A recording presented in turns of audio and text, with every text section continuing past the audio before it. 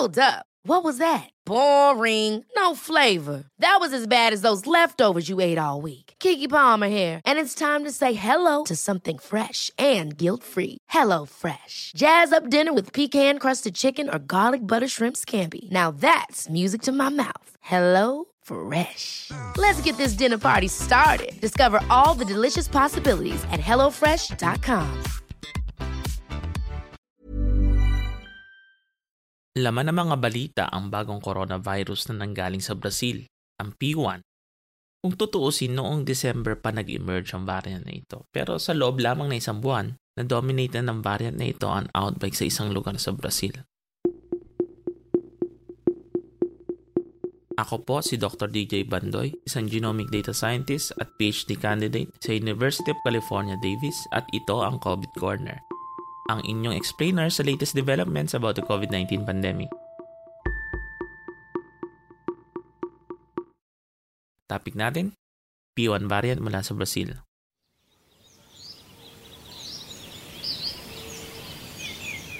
Nag-emerge ang P1 variant mula sa Manaus, Brazil City on the Amazon River. Around 2 million people live there at ito rin ang hardest hit ng COVID-19 sa Brazil. Ayon sa pag-aaral, mahigit 70% na na-expose sa COVID-19. Ang taas nun. Ayon sa mga researchers mula sa National Institute of Infectious Diseases in Japan, mula sa 4 na travelers galing Brazil unang nakita ang P1 based sa isang routine screening sa Haneda Airport outside Tokyo. Ang P1 lineage ay mayroon 3 mutations sa spike protein kung saan napag-aralan na natin sa mga nakaraang podcast kung ano ang relationship ng spike protein sa pagpasok ng virus. Ang mga mutations na ito ay K4170, E484K at N501Y. Ang mga mutations na ito ay sinasabing maaaring magbago ng antigenic profile ng virus at may consequences sa vaccination program. Itong antigenic profile ng features niya that can be recognized by the immune system like the antibodies. Ang Brazil may pinakamababang ranking sa effectiveness ng COVID response batay sa research ng Lowy Institute. And as of last year, around 75% of people in Manaus have already been infected with COVID.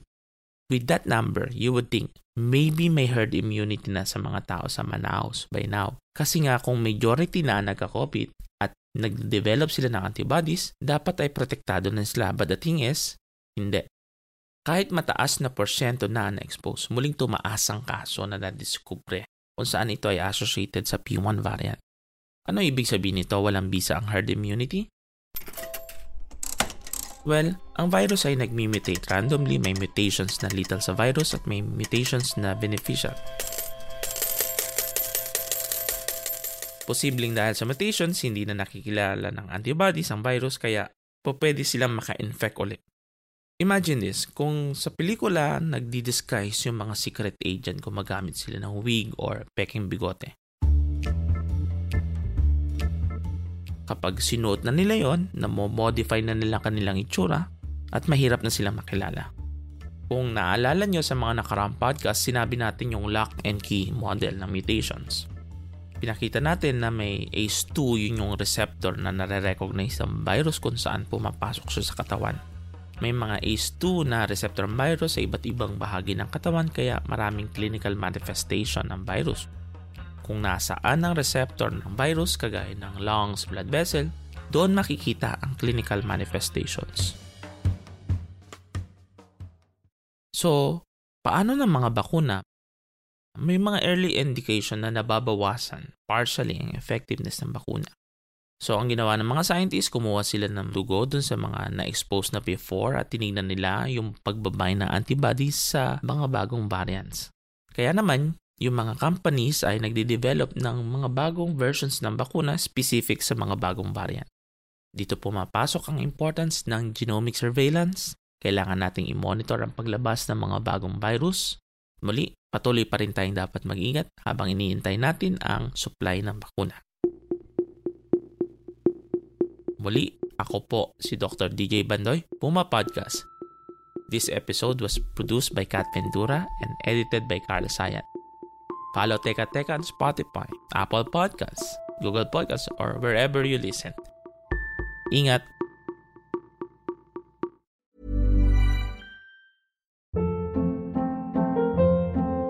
Hold up. What was that? Boring. No flavor. That was as bad as those leftovers you ate all week. Keke Palmer here, and it's time to say hello to something fresh and guilt-free. Hello Fresh. Jazz up dinner with pecan-crusted chicken or garlic butter shrimp scampi. Now that's music to my mouth. Hello Fresh. Let's get this dinner party started. Discover all the delicious possibilities at HelloFresh.com.